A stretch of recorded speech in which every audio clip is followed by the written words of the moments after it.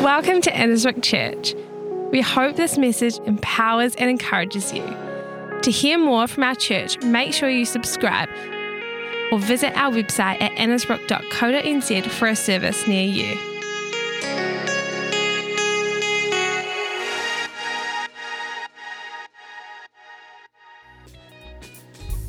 Well, we're in for a treat this morning. We've got carrying on this whole thing of unity, this whole theme of revival. I was telling my kids on the way to school, on the way to church this morning, I was saying to them, I remember when I went to church and someone preached the word of God, something in me, even as a 10, 11, 12-year-old, just responding. I was actually a bit of a nervy kid, a bit fearful on a few things when I was a child, and had some health issues that didn't help that. But whenever I heard God's word spoken in an environment like this, something inside of me changed. And I told my kids this morning on the way to church, on the way to church, I said, whoever's speaking the word in whatever room you're in, have an expectation. And this morning, we have the wonderful and the amazing Rebecca Hislop come to bring the word. Now, Rebecca doesn't preach all of the time. So she doesn't always have the time to make this happen. Sometimes I ask her and she's like, I'm flat out, babe, I'm flat out. So I want to let you know that she has done a solid and really like bringing a word, a message that is going to speak to our hearts. But I'd love you to have an expectation, a leaning on the inside. If you've got a note-taking device, get it out. Get ready for God to speak to you. Let's put our hands together for the incredible Rebecca Hislop. Well, thank you. I'm actually jogging up tonight because I've got my sports shoes on. Woo! Borrowed them off my daughter. She's selling them. Oh, Graham, are you okay? I'm all good. And actually, it's all falling apart after you deny my high five. It's the Holy Spirit. It's the Holy Spirit. Wow. I've got to say, I can't carry on about the sale of the shoes now, Graham, because you just took it away with that Holy Spirit movement. I'm moving forward. Am I allowed to? Great. Siri is not available on my screen, but I sure hope my message is. It's good to be with you guys this morning. Who has had a good Sunday so far? Fabulous. Oh, good. My message is there. Slight panic. When Siri's not available, but the message isn't as well, that would change what I had to say today. Well, the last few weeks we have been covering unity. How good is unity? Yes. Well, it's good when you've got it, right? Hopefully you've got it. Have you guys all got a few new BFFs now? Yeah, you're talking about what bracelet or tattoo you get with your new making those bead BFFs and the kids ministry today, just because we're all on the journey of unity. If you haven't been with us, unity means this: being together or one with someone or something. It's the opposite of being divided, and that's where the Lord wants us, not divided, but in unity. Maybe you love the theme, but you actually have a hard time thinking about it and opening up. So it's like a struggle to embrace and unify with others. Maybe that's where you are. Why? I wonder why. Why is there so often the challenge with unity? Well, in 1 Peter chapter 2, Peter explains what living for Christ is like. And what it is, he likens to Jesus to be the great rock. And the reality being that God has given us the rock, him, to be a foundation on. It's a wide open life. It's a life beyond, he says. 1 Peter 2, 9-10 in the message. Love this, so listen up. The reason we have the Bible and our messages is because that's what we base our messages on, so you got to hear it. And 9-10, it says, but you are the ones chosen by God, chosen for the high calling of priestly work, chosen to be a holy people, God's instruments to do his work and speak out for him, to tell others the night and day difference he made for you. From nothing to something, from rejected to accepted. Ricky Baker. But this statement, if you've seen that movie, you'll know what I'm talking about. That statement, once rejected, now accepted, is massive, I think. Obviously referring to the power sin had over us in death. But I also believe and know firsthand it's a core issue when we are called to live in unity. This thing, some of you may have heard of it, rejection. See, everyone experiences it. Maybe you've experienced it in a sports team. Maybe you've experienced it with school, like, ooh, ouch. Maybe you experienced it in your own family, at work. There's many places we can experience rejection. But what if there is a rejection deeper down that we all must face? Let me tell you a little bit about my story. I get the mic, so it's my turn, okay? Graham tells you versions of my story, and they're not always accurate. So I swear he just, never mind. No, it's all good. He's great. Here we have a little picture. I'm going to take you through my photo album. I'll stand over. Here I am. Look at me. This is me. Here I am just tucked in here, and those little plastic things they use when you're in the hospital. It's a picture of perfection. My mum's wearing the knitted cardigan with a skivvy. My two older brothers also in their knitted cardigans with skivvies. My dad behind the camera in a knitted cardigan with a skivvy. And no doubt, I can see a smidge of cream in there. I would be having a knitted cardigan and maybe a skivvy. It was a skivvy kind of day. I was born in August. And that is a picture-perfect family photo, right? There's the smiles. Mum's got her hair done well. The boys have got the flicks out, with the curls. Curls get more girls, apparently. How's that working for Yazzie? Oh, you've gone. He's gone. He heard his mum was speaking. He's vamoosed. But actually, even though this shows a picture of a perfect beginning, the backstory of a few months prior to that picture was not a picture of perfect beginning. You see, I was the result of a 16-year-old girl getting pregnant to a young guy who she barely knew, in fact, had to use a fake name on the birth certificate. And so the decision was made that I would be adopted. Now, what happens back in those days, back in the olden days, guys, was that when you were adopted, you were left in the hospital for 10 days while the whole process happened. So that was when the time for my birth mother to decide for sure she wanted to give me up, and also for people to be able to find parents for me. Obviously, it wasn't too hard, pretty adorable. But they found some. In fact, there was probably a line, let's be honest. And luckily, Mum and Dad, John and Sandra Polgaze, hit the jackpot and they were allowed me. So the process was made. I was allowed to leave with them, and all the documents and all of that rah-rah happened. Now, I was adopted into this incredible family who wanted another child, particularly a girl. Not such a bad thing. Girls are pretty good. And I was brought up to be told how incredibly special I was and how being adopted was special. And, they took a risk, right? They took a risk with me. You just don't know what you're getting when, two different genes of different people you don't even know. Like, they could have got anything. So let's have a little picture looking at picture number 2. Oh, look at me. See, this should have been red flag number 1. I like to sleep in unusual places. We still have that blanket. We actually take it out boating when it's on a cold day. And I sucked my thumb, and I like going to sleep in weird places. I don't know, maybe I had insomnia as a child, I'm not too sure. Then we're going to have picture number 3 of me. Yeah, okay, this is disturbing. Okay, so this paints a beautiful picture of, you might see the fringe going on. One day, I had decided, quite organised, I might just start jump-starting my career in hairdressing, and I gave myself a little archway fringe trim. I'm pretty sure it's peaking before my time, and it was very trendy. Luckily that day, I dressed in running gear because my mum chased me around the house with a wooden spoon, and my bum is still recovering from the pain. It wasn't illegal back then, so please don't tell on my mother. And then I was also this unusual little girl who they would find at 2 a.m, this hasn't changed, tidying my drawers.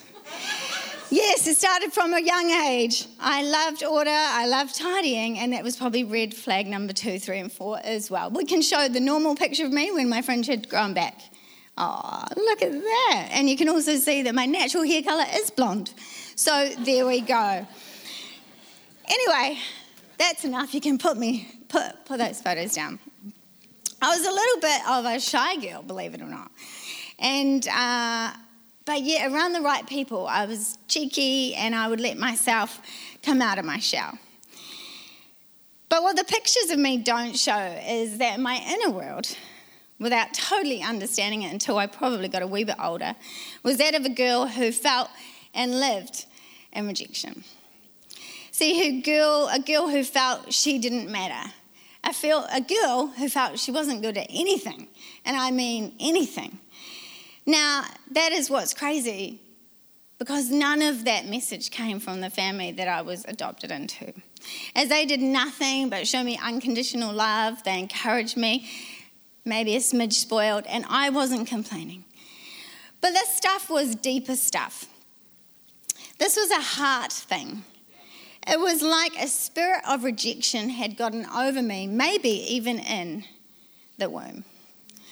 I think of it as a filter, how I saw things, on how I felt I was loved, how I felt I was accepted or fitted in. It was like, for me, I felt like I had rejection written on my forehead. For me, or for us, when we have these strong feelings, we totally see things different to how they maybe actually are. You see, I've made this quality filter. It's going to be on App Store later. This was actually, if you saw my post, this is what took me 6 hours yesterday. I wasn't really message prepping. I was just trying to make a square. But you know, I wore this filter at school. I wore this filter in my ballet classes. I wore this filter when I was with my friends. I wore this filter when I was at school and the teacher told me off for being chatty. Can all the chatty ones say amen? Yeah, I thought because I wore this filter, when I got told off for being chatty, actually that equaled that the teacher really didn't like me and I was an unlikable student. When I walked into a room, I wore this filter if it was in a room with people that didn't know me, and I would assume by the fact that they looked over and then looked away that they don't like me because I'm wearing this filter. I assumed because no one acknowledged me, I wasn't welcome there because I was wearing my rejection filter. But what I've learned is that's just what people do. They don't always look up and acknowledge you because maybe they feel rejected themselves. Well, I got so self-conscious in my feelings of rejectedness that I made decisions that would make me feel worse. I became so self-focused, not in a vanity way, just in an absolutely consumed way of my feelings, that everything went through this filter.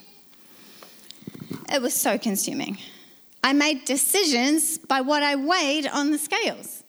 I made decisions out of whether I felt good in the outfit I was wearing. Now, obviously, those are some vanity things after just referring that it wasn't, but this is where I got to. I did things through my rejection filter to be accepted at all cost. I would binge drink to get the confidence that I didn't have, to be the life of the party, to be that person I longed to be but couldn't be because I didn't like who I was. I would just try all sorts of things to get a hit so that I wouldn't feel so low. You see, my filter was making me see or do things that were coming from my feelings. But sometimes our feelings are wrong. Sometimes our feelings are actually lying to us. See, there is a problem with living through a filter of rejection, and that is that a whole part of you stays locked up. Your heart, it stays limited. It stays living in a feeling that isn't even necessarily true. It stops you feeling free to live in unity and reaching out to others. But this is what God says, and I've got a whole line of what God says. He says this, John 1:12, I am his child. John 15:15, I am Christ's friend. I have been adopted as God's child. times 2 for me. Ephesians 2:18, I have direct access to God through the Holy Spirit. Colossians 1:14, I've been redeemed and forgiven for all of my sins. Colossians 2:10, I am complete in Christ. Romans 8:35, I cannot be separated from the love of God. Philippians 1:6, I am confident that the good work God has begun in me will be perfected. Ephesians 2:10, I am God's workmanship. Lastly, Philippians 4:13, I can do all things through Christ who strengthens me. Can I encourage you? Desperately desire every part of your heart to be unlocked, because it is going to drastically change the way you filter your life. Proverbs 4:23, above all else, guard your heart, for out of it flow the issues of life. When we get our heart unlocked, that's when things can change. That's when your heart won't be sad. That's when your confidence will grow. That's when the things you once feared you wouldn't be able to do, you will step into, as you know that it's not in your own strength, it'll be with God's strength. When God has access to our hearts, then he can heal us. And then the breakthrough can happen. Who wants a breakthrough in an area in their life at the moment? That's right. I think every one of us is going to sit here and have an area we can recognize. If it isn't rejection, there'll be an area of your heart. And I just wondered today if you knew this, that the Bible tells us something. This is what it tells us. We have an enemy. The enemy camps in places that he knows are slightly hidden. He's just lurking around. He's just like that unwelcome guest. But it's like he's there to distract you, to whisper things into your spirit, into your mind, to make you feel crap about yourself, to remind you of your past. The enemy is also lingering around to create drama. And he often picks the hidden places of our lives. Why? Well, because he knows that that part of you is locked up. And if he can keep it locked up, he darn well will do that. John, first in John 8:44 says, he is the father of lies. He's a schemer, a deceiver. And you know what? He will do all he can to stop you, to tackle you midway through what you're trying to conquer and pull you back so that you feel like the struggle is too hard. I cannot do this. I can't overcome this. Because why? He is your worst enemy. You think you got enemies around here? The devil is your enemy. So how do you know when there are lies at work in your life? It's a good question, right? Well, there will be chaos, there will be dysfunction, and obviously there will be a part of your heart that is locked up. For years, I looked in the mirror and I hated what I saw. I hated everything. I had a list of what I hated. Hated my thighs, I hated my knees. I hated, like these weird things that you list. Hated my nose, hated my side profile, hated my hair, the colour of it, the curls, hated my height. The list was long of what I hated. I felt fat, I felt ugly, I felt dumb, I felt unwanted, I felt unlovable. And all I was seeing, and was fully seeing all of who I was through my rejection filter. See, you might not be able to relate to being adopted, because I'm sure there's not a full room of kids being adopted. But matters of the heart are deep waters. And even for Moses, who God used massively, he filtered things. He didn't feel good enough. He thought, I can't speak well. He said, oh my gosh, they won't take me seriously. And the people know about all my mistakes. God would say to him, Moses, focus on me. Don't make these excuses, trust me, and go for me. We've all got reasons why we could say to God, oh my gosh, we are not ready, and I can't speak properly, and you've heard my mumbling over, words that I can't even say properly already this morning. But when God says, I choose you, then listen up. He doesn't just say it to some of us, he says it to all of us. And the fact is, with heart issues that haven't been surrendered, we can't create unity. So Instead, it's disunity because we're living through those filters. We start second guessing everybody's responses to us. Their facials, why did they look at me like that? Why did they say that comment? Was that a compliment? Was that negative? What was about that comment? I don't even get what that comment means. Should I ask them about that comment? I'm going to go home and think about that comment for the next 6 days. And then when I see them again, I'm going to give them a death stare because I didn't like that comment. I know you've all done it.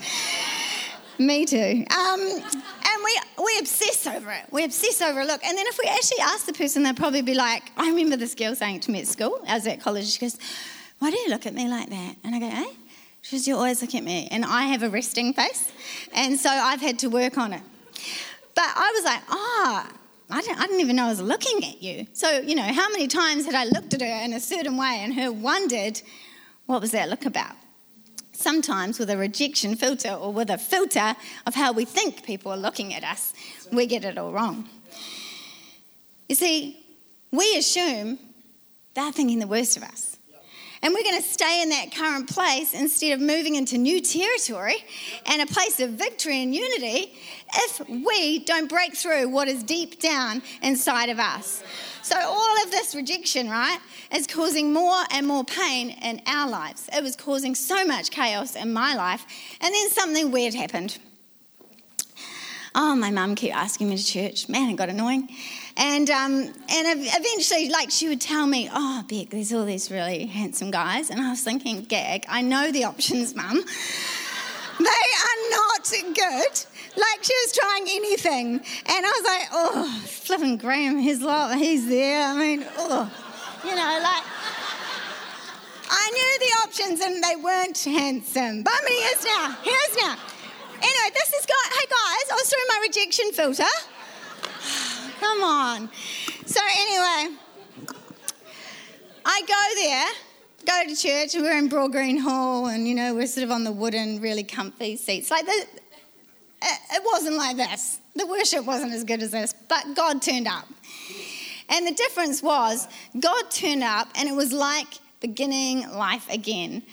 I gave my heart to God, and I was like, the forgiveness I felt for the stuff I'd done, the love I felt that I had never found in any other environment, whatever you think you can get, whether it's a fix from alcohol, drugs, sleeping around, whatever you think, money, gambling, new outfits, cool shoes, whatever, nothing at all compares to the love of God and the acceptance and the healing that we can get from our hearts from God. And I was literally becoming a different person. Sometimes I have flashbacks of my life, and I think that is so not a reflection of who I am today. It is so last century or 3 ago. And I just think I am different because God got in my heart, and He did a heart transformation. He has changed me from the top to the bottom, inside out, and I am made new in Him. See, God can do that. He can take you from once rejected to feeling accepted, which is exactly what He did. Still today, though, it is a daily choice for me, for all of us, with our battle of our minds. Because I can have a day where I go, oh my gosh, look at you, you're having a bad hair day, aren't you, girlfriend? What is going on? Did you not notice your mascara all down your face for the last 6 hours? Why did nobody tell me that at work? You can have those days, but at the end of the day, I'm still a child of God. He loved me. He chose me. And it's the same for you guys. And initially, it is their fault if you've been rejected or hurt and pain, initially. But the only person that ends up being locked up is yourself. And so that's when forgiveness has to happen. You see, Jesus said, forgive and you'll be forgiven. So we need to gear up for a battle. Because I had to replace the rejected feelings with the truth of God. And that was just scripture. All the ones I've talked about already. But I'm a child of God. I am made in His image. I am a conqueror. I can do all things through Christ who strengthens me if I let Him. It takes us trusting Him. I had to have time in His presence. I would go out with my yellow Walkman and it had a tape in it, and I would It was so cool in its day.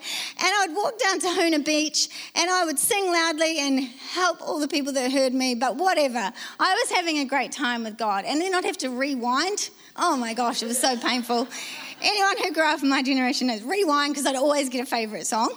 And I'd have, rewind, and then the tape. Oh my gosh, help us Jesus. But anyway, I would spend so much time worshipping God, getting that in my spirit. I would pray to God.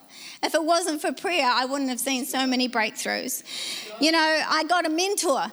I had people speak into my life constantly because there was stuff that needed to be changed.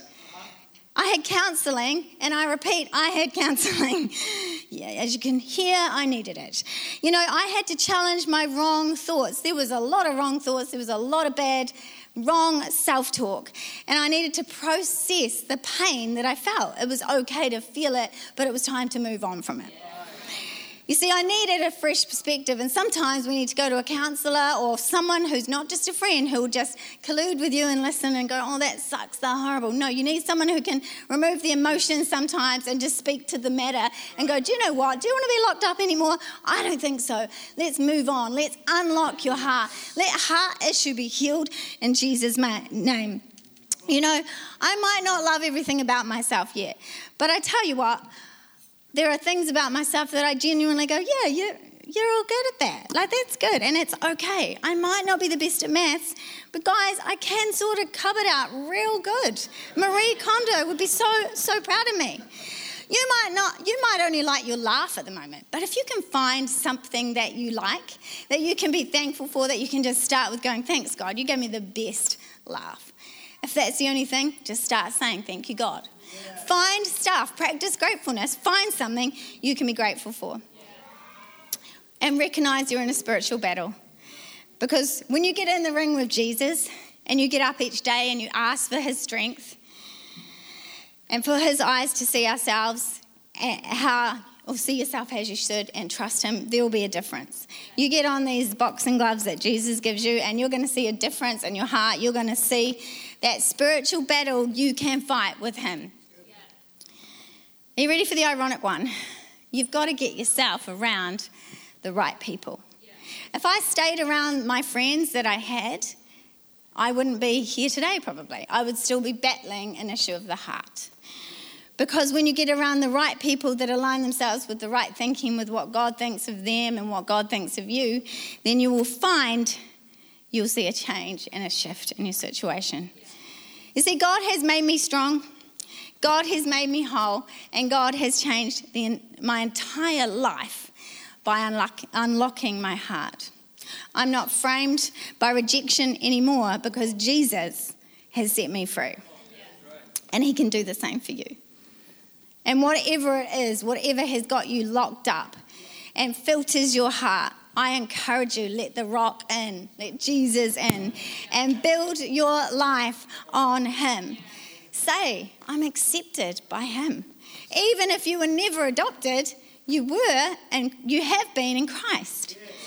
So I'm declaring today that your struggle will soon be your strength and a story to share of God's incredible unlocking and power to set anybody else free who hears your story. Now, you may not even believe it yet, but I'm believing it for you because I know that the God that we serve wants to see you free. 2 years ago, I got a call one Friday night. It was late. I'd been at a school camp all week. Anyone who's been on one of them knows, they're kind of tiring. A lot of fun, but tiring. And it was actually my biological brother, and he said, hey, Mum needs you to know she's been keeping it from us. I was like, oh, man. He goes, she's in the hospice. And I said, okay, she would love you to visit. I said, I'd love to do that. So she had been in my world. We'd been finding the right balance of how she fitted in our world and our family. I'd met her as an 18-year-old, but really not done a journey with her all the way through the years. But probably a few years before she passed, we started having in our world. The kids got to know her. She'd come around. We'd exchange gifts. We'd have times together. And so I went to the hospice. I was walking down the corridor and I texted my biological brother and said, hey, we're almost here. And he rings me and he says, hey, she actually passed away at 6 o'clock this morning. And I remember going, oh, never got to say goodbye. I never got to share Jesus' heart for her. She knew that I had a heart for Jesus, but I never got to share it. And that day we went round to his house and we planned the funeral. Graham took it, I spoke at it. That was weird because as I finished what would be my birth grandfather came up and said, I didn't know you existed. I said, surprise. And I'm sure, of course, it was a blessing to him. And anyway, I then came to church. So she passed away on the Saturday morning. I came to church on the Sunday morning, and I remember just standing in the front row and like this huge grief and this huge pain of just more rejection just came over me. And it was like I didn't just cry with mascara and little pretty tears. It was messy, like black, like I'd been, some people go to that muddy day and they put on like different coloured stuff, and I just had it with mascara, like warrior lines. And then my snot didn't just drip down here, it was like icicle snot, It was really glamorous. And I just remember like snotting and sniffing like I am now, and crying and sobbing. And it was like it was that last part of that rejection that I didn't even know was there, because some information came out as we sat around the table planning her funeral of new information I never knew. And it was like some of those words didn't line up with some of their actions, and I was like, but why? Why would they not want to keep me? Like, look at me, I am adorable. But I realised as I stood there snotting and all that mess of who I was, God just said to me, you know what? That was always part of my plan. It was always part of my plan that I would pluck you out of there and put you in the family you're in. And then also your inheritance would be in my house and God's house, and your inheritance and the pain you feel is nothing to the love and the joy you will experience in my house and my family. And I've adopted you into two families, the Polgos family and the Kingdom of God. And that's when that last bit of healing I didn't even know I needed happened. And today there are chains of rejection in this room over people. There is chains of rejection that are going to be broken off. This message, God has woken me up several times over the last few weeks about this message and prompted me. And I thought, it's not about me today. I share some of my story. It's about you guys being set free, your heart being unlocked, the filter of rejection going for you. It can filter into all parts of your world if you don't get your heart issues sorted. So this morning, this has us on. I'm sure he would have been prompting you that whatever it is, let's get ready to let God unlock it this morning. I want you to lean in. I want you to think about something, and I would love if everybody who's able to stand right now in this moment, not because